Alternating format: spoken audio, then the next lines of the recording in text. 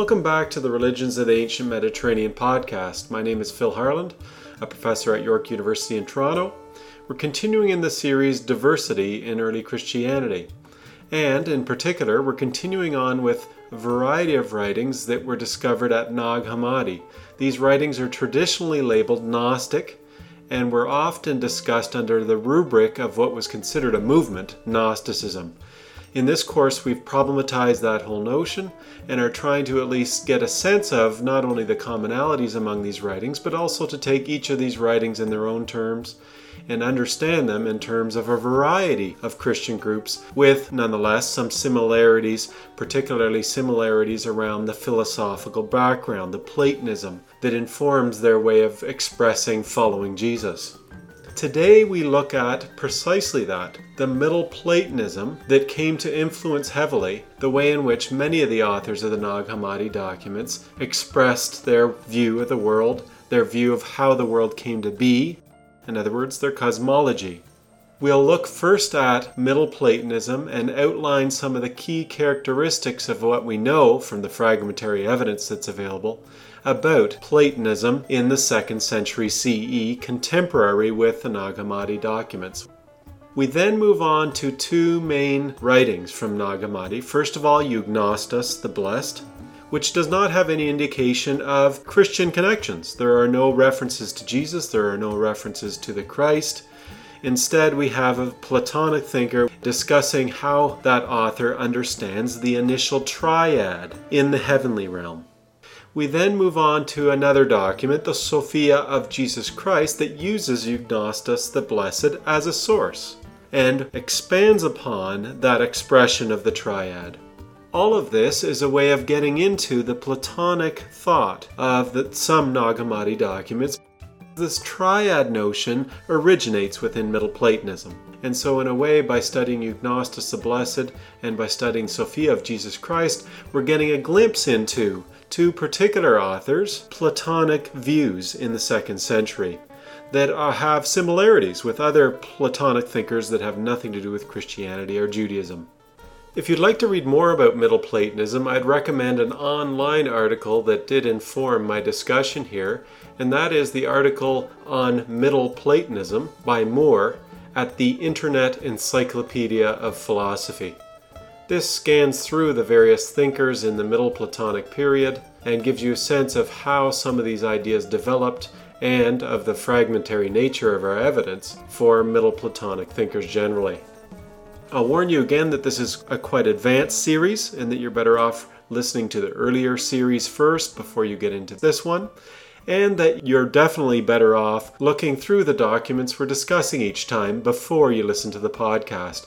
In this case, you want to browse through and give a read through Eugnostus the Blessed and the Sophia of Jesus Christ, both of which are available in the book The Nag Hammadi Library in English. So I hope you enjoy this episode and come again.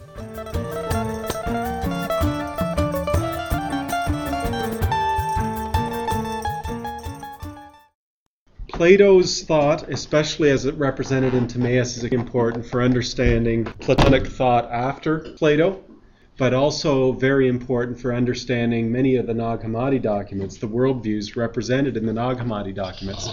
Although they're not derived directly from Timaeus, the worldviews we see in the Nag Hammadi writings, at least many of them, and especially in the Sophia of Jesus Christ and Eugnostus, reflect thinking that had been going on around the Timaeus among Platonic philosophers. Remember that by the time you get to the mid-2nd century, you're smack dab in the middle of what is known as Middle Platonism. So there's been centuries and centuries of Platonic speculations about the origin of the universe, about cosmology, about how the world works and how the universe works. Platonic thinkers by no means feel a need to stick by what Plato wrote. That's the last thing in the world Platonic thinkers do. Instead, they build upon, change, transform, interact with Plato's writings, including Timaeus, in the way in which they speculate and try and explain the origins of the universe. And so that's what we're trying to get into today a little bit, is get a sense of the Platonic background that is essential to understand the worldview of many of the Nag Hammadi documents. We began to get that a little bit last week when we talked about the Apocryphon of John. Likewise, very heavily influenced by Platonic thought. But today we're going to be more self-conscious about it. Let's move ahead a little bit now that we've got Timaeus back in the 300s BCE. Then you have centuries of development of ideas. Now, sadly, for our purposes and people who study philosophy, many of the Platonic philosophers in later centuries' writings did not survive. So we do not have them.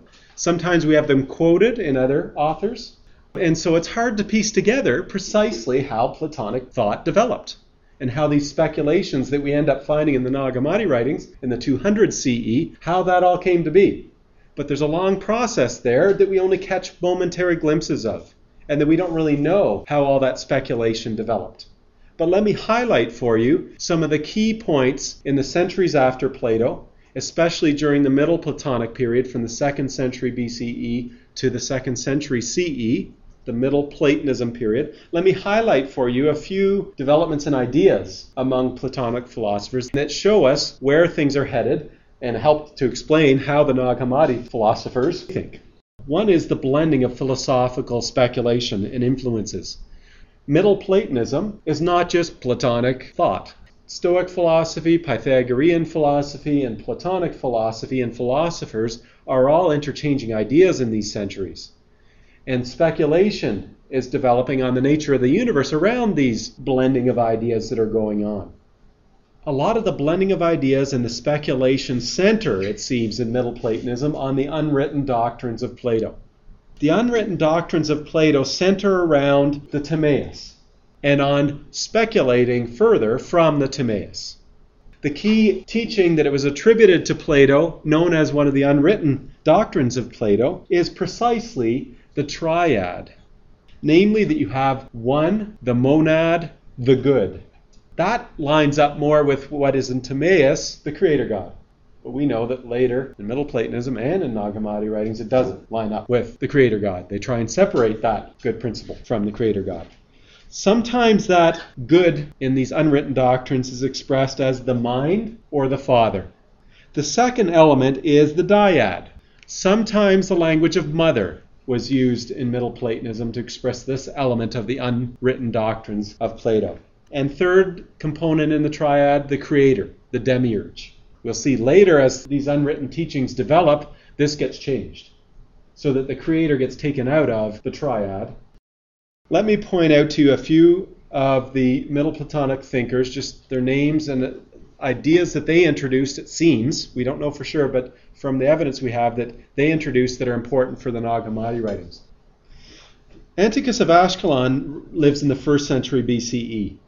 We know of him mainly from just quotations from other authors, but one thing that's attributed to him is an emphasis on the concept of ideas being thoughts in the mind of the good. The good has ideas in his head, and that those ideas are the models upon which what we see as qualities in our world are based. Albinus is a guy who lives in the 1st century. He's a Platonic thinker again. From the fragments that exist about Albinus, we have him emphasizing a divine triad, slightly differently expressed than the initial form of it in the unwritten teachings of Plato.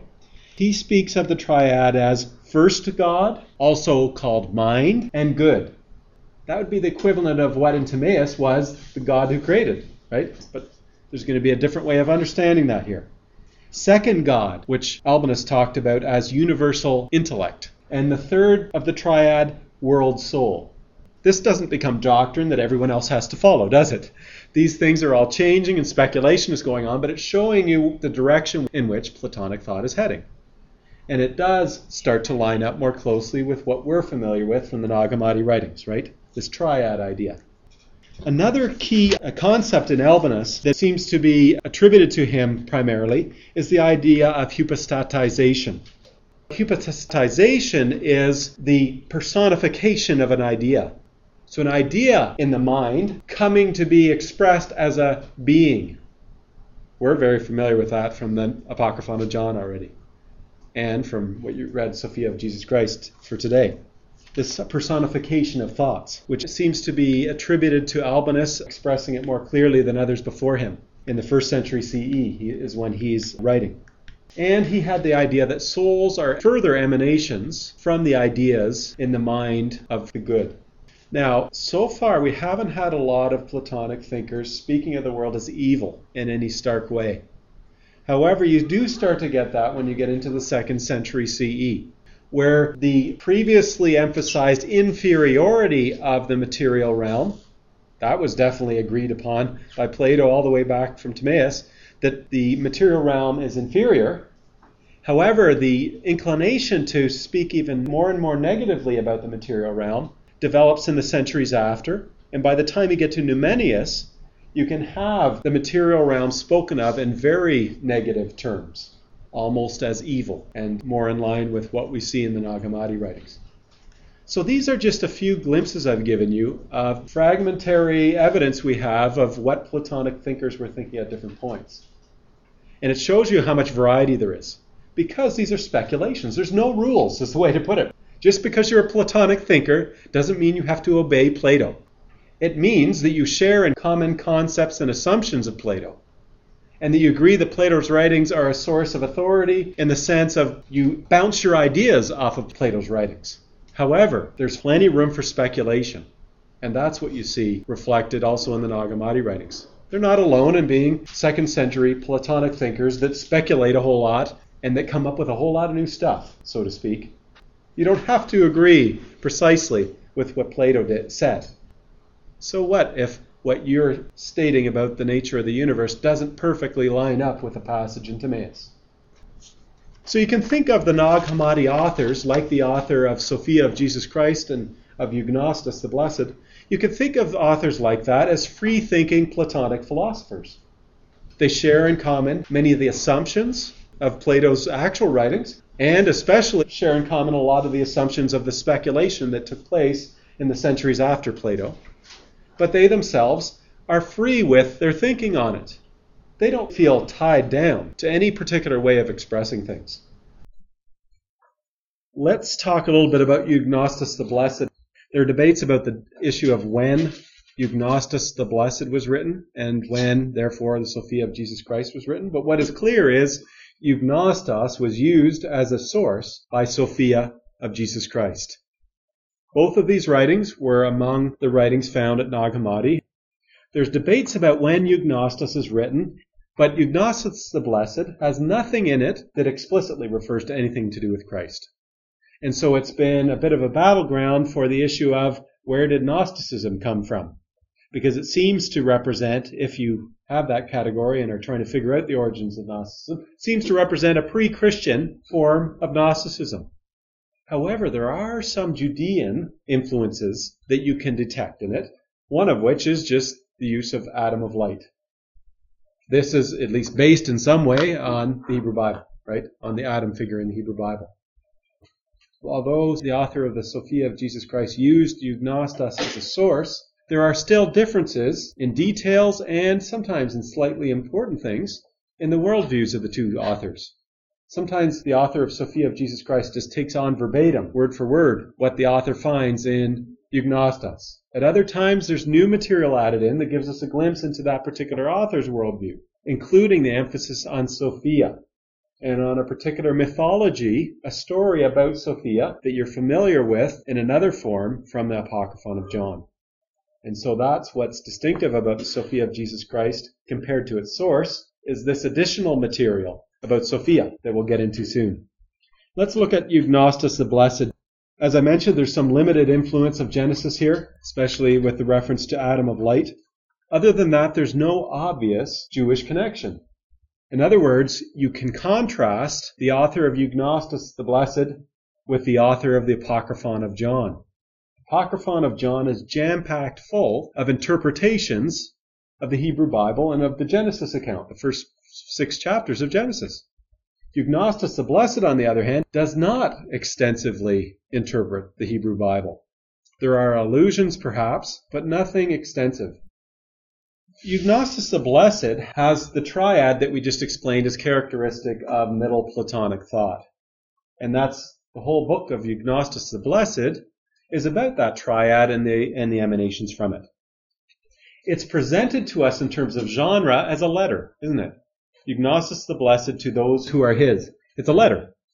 That distinguishes it from the Sophia of Jesus Christ that uses this letter and incorporates it within a different genre. What is the genre of the Sophia of Jesus Christ? It's a gospel, but it's a dialogue gospel, isn't it?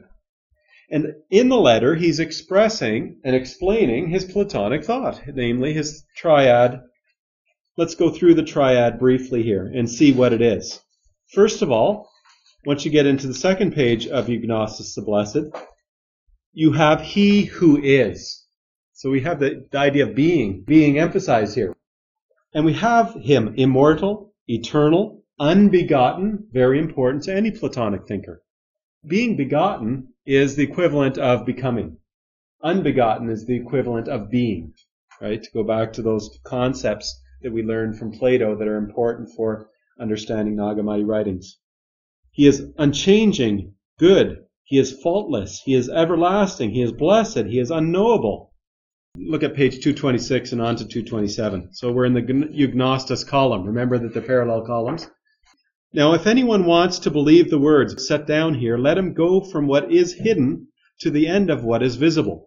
And this thought will instruct him how faith in those things that are not visible was found in what is visible. This is a knowledge principle. The Lord of the universe is not rightly called Father, but Forefather. For the Father is the beginning or principle of what is visible.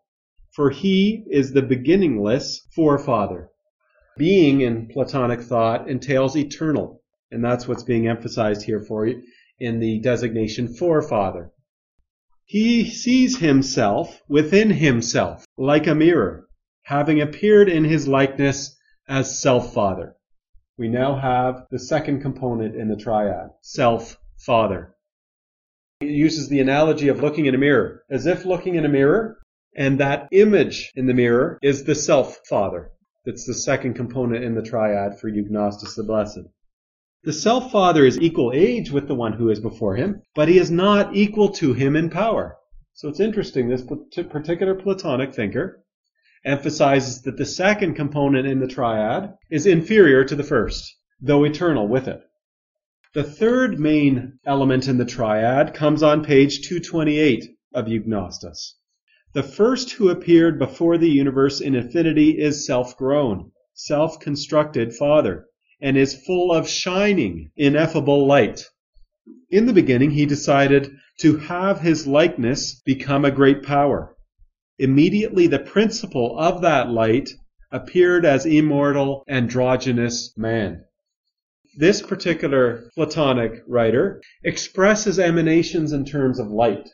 In this case, he also expressed it in terms of seeing an image in a mirror, but here it's expressed in terms of light coming forth from the Forefather, and that light becomes hypostatized, becomes a being, personified. The immortal androgynous man in Eugnostus the Blessed then has emanations forth from him, her. So that on page 231, you have the Son of Man, who is identified with Adam of light, it seems. So it's still on page 232 that you have this further emanation from the immortal androgynous man, emanating this Adam of light, who is also the Son of Man, who is also the Son of God, who emanates the Savior. Then Son of Man consented with Sophia, his consort, and revealed a great androgynous light. His masculine name is designated Savior, begetter of all things. His feminine name is designated Sophia, all begettress. Some call her Pistis, faith. Sophia is wisdom, Pistis is faith. You have more elaboration in Eugnostus about these 360 heavens that correspond to the 360 emanations.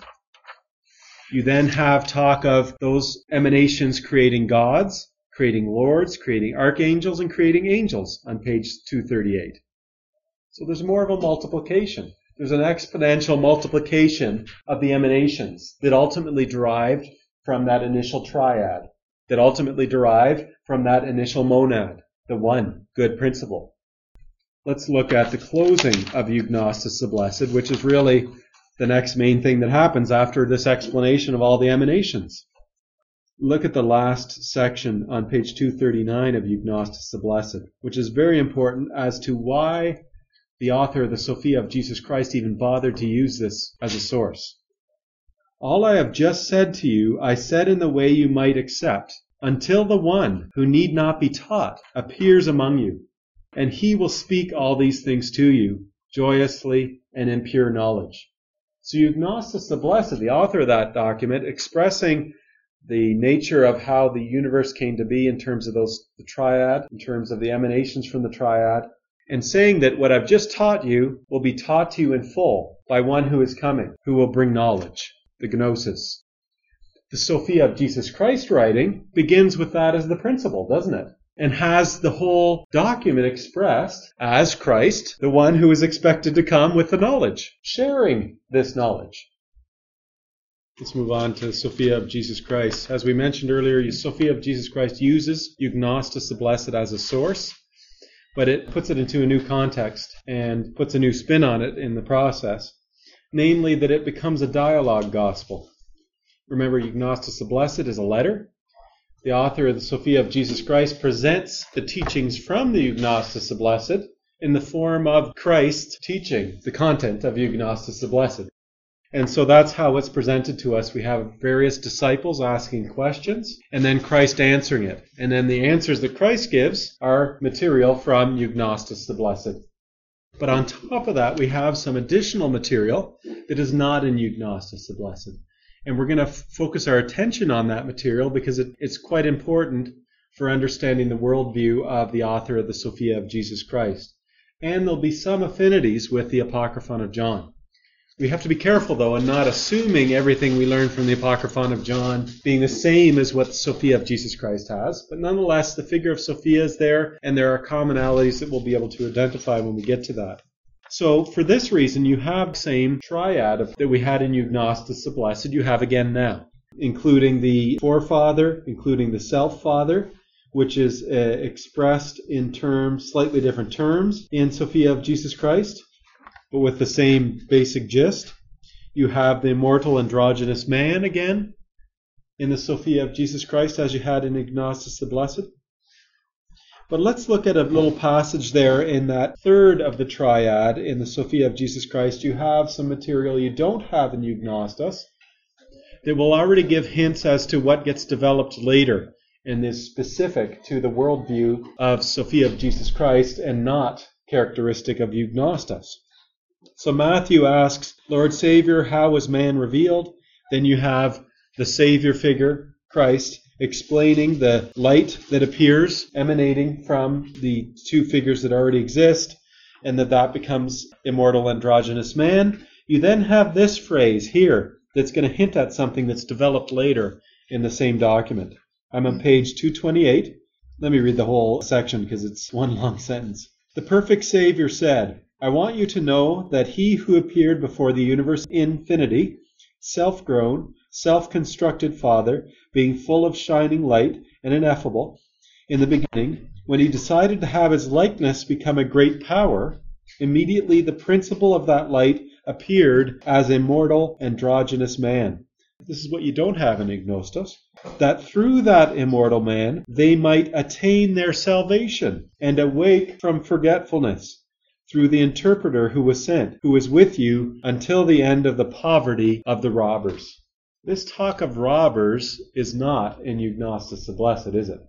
But it's repeatedly in the Sophia of Jesus Christ, and we have to figure out what this is referring to. On pages 234 and following of the translation in Robinson, you have substantial material that helps to explain what the poverty of the robbers refers to. And this is actually explaining also Sophia of Jesus Christ's notion on salvation. What is salvation? And how would he express salvation? This is it here. Take a look at page 234 and following. All who come into the world like a drop from the light are sent by him to the world of Almighty, that they might be guarded by him. And the bond of his forgetfulness bound him by the will of Sophia, that the matter might be revealed through it to the whole world in poverty. concerning his arrogance and blindness and the ignorance that he was named. Here you have a figure, the Almighty, who is arrogant, blind, and ignorant. It turns out that the Almighty is here again, the God, the Creator God of the Hebrew Bible, isn't it? But here we have again the use of the word poverty. And the author of the Sophia of Jesus Christ, as well as some other authors in the Nag Hammadi collection, traditionally called Gnostics, frequently use the term poverty to describe the material realm. So that earlier when you had the poverty of the robbers, referring to the material realm. Let's go a little bit further down here, because that's where we get explained to us who the robbers are. Here the Savior is speaking. But I came from the places above by the will of the great light, referring back to the forefather here. I who escaped from that bond. I have cut off the work of the robbers. I have wakened that drop that was sent from Sophia, that it might bear much fruit through me and be perfected, and not again be defective. But he joined through me the great Savior, that his glory might be revealed, so that Sophia might also be justified in regard to that defect, that her sons might not again become defective, but might attain honor and glory, and go up to their father, and know the words of the masculine light. So here we have some more information. We have the robbers again, but not really explained to us. But I'll explain it to you. The robbers in this author's way of talking are the archons, who assist the Almighty in creating the material realm. The drops are the elements from the forefather, the drops of light. Remember that the forefather is often represented as light coming forth from him, and that being the way in which he emanates. Well, some of light came forth from him, drops of light came forth from him, and came to inhabit, to some degree, the poverty of the robbers, the material realm. And here we're having an allusion to what salvation is for this author, the return of the drops of light that are in poverty, the material realm, to return to the forefather from which they emanated. This is the question of what is stolen, right, that makes them robbers. Remember that in the Apocryphon of John, now we can't assume the whole worldview of the Apocryphon of John here. However, the talk of Sophia and a lot of the elements of what we're seeing here do line up with what we saw in the Apocryphon of John.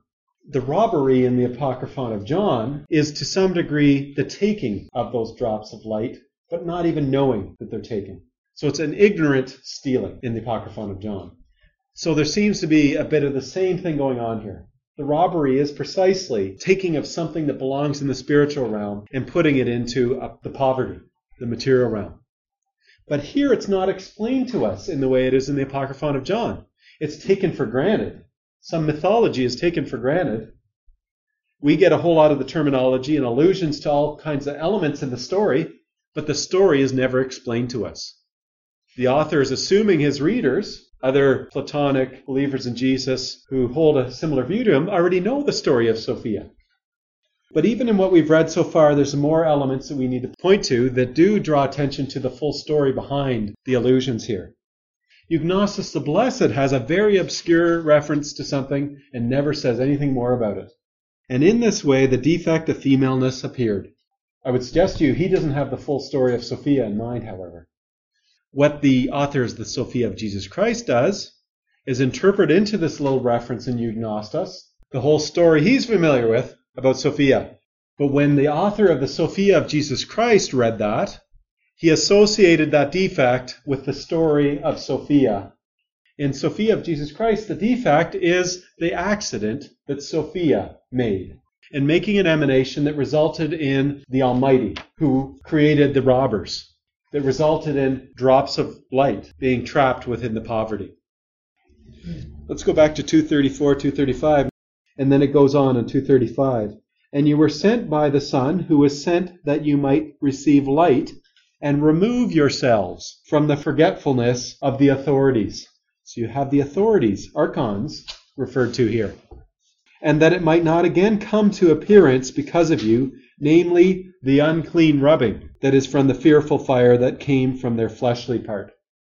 We already learned from Plato that sensations and the sensible world are inferior to the other world. And we already know from the Apocryphon of John that sometimes Nag Hammadi authors associate sexual activity quite strongly with the passions. with inferior things that you need to avoid. This unclean rubbing may well be a reference to sexuality. Let's move ahead to another key passage that unpacks and alludes to a whole lot more elements in the story of Sophia. And it's towards the end of the Sophia of Jesus Christ on pages 239 and following of your translation, where Mary asks the question, "Holy Lord, where did your disciples come from and where are they going?" This is a standard question for Nag Hammadi authors. Where did we come from and where are we going? It's all about salvation again, right? It's that we came from the perfect spiritual realm, and that's the place to which we belong, and we're going back to it. Is really what the general answer is going to be. But now we're seeing the intricacies of how this author expresses the answer to that. The Savior says to him, "I want you to know that Sophia, the mother of the universe and the consort, desired by herself to bring these to existence without her male." We're now having more allusions to the story that we're familiar with from the Apocryphon of John. Not necessarily the identical story, but the same gist, isn't it? The idea that Sophia made a mistake. The defect of Sophia, here in the Sophia of Jesus Christ, is emanating without consulting with her consort. The Almighty and the robbers are considered to have come into existence as a result of Sophia emanating without consultation with her consort. And then you have more explanation of the drops of light. I'm in BG 118 now on page 240. The drop of light came down to the lower regions of Almighty in chaos, that their molded forms might appear from that drop. For it is a judgment on him, arch-begetter, who is called Yaldabaoth. Here's something that's in common between the worldview of the Apocryphon of John and the Sophia of Jesus Christ. They both use the same title, sometimes, for the Creator God. The favorite one of Sophia of Jesus Christ seems to be Almighty, but here he uses the word Yaldabaoth. That drop that came down from the spiritual world revealed their molded forms through the breath as a living soul. We're having more allusions to something we learned from the Apocryphon of John. Namely, that remember that in the Apocryphon of John, the way in which the spiritual realm made a plan to correct the defect, and the plan that the spiritual realm develops to correct the error, is to have the Creator God put into the created human beings elements of the spiritual realm in order to bring back the power that escaped by Sophia's mistake. This is being alluded to here, some form of that similar idea, in the sense that the drops are revealed through the breath as a living soul. You have more references to the world of chaos, you have more references to the robbers here, and that this is somehow a judgment on the robbers. The robbers, remember, for this author seem to be the rulers, the archons, the assistants to Almighty, Yaldabaoth, in creating the material realm. And the judgment on them is reversing the error, namely reversing their existence and having the power return to the spiritual realm. Let's go further on in 241. Now I've taught you about immortal man and have loosed the bonds of the robbers from him. I have broken the gates of the pitiless ones in their presence. So Christ is presented as the Savior who has come to actually bring back those drops of light and thereby correct the defect of Sophia and thereby do away with the robbers and the Almighty. I have humiliated their malicious intent, and they all have been shamed and have risen from their ignorance. Because of this, then, I came here, that they might be joined with that spirit and breath. So everything that by the defect of Sophia went out from the spiritual realm, returning back to it. Christ is presented as finalizing that return. Bottom of 241 and on to 242. Whoever then knows the Father in pure knowledge will depart to the Father and repose in unbegotten Father. But whoever knows him defectively will depart to the defect and the rest of the eighth heaven. So some sort of place to which you return if you do not gain knowledge. If you do not return to the Father, you go elsewhere.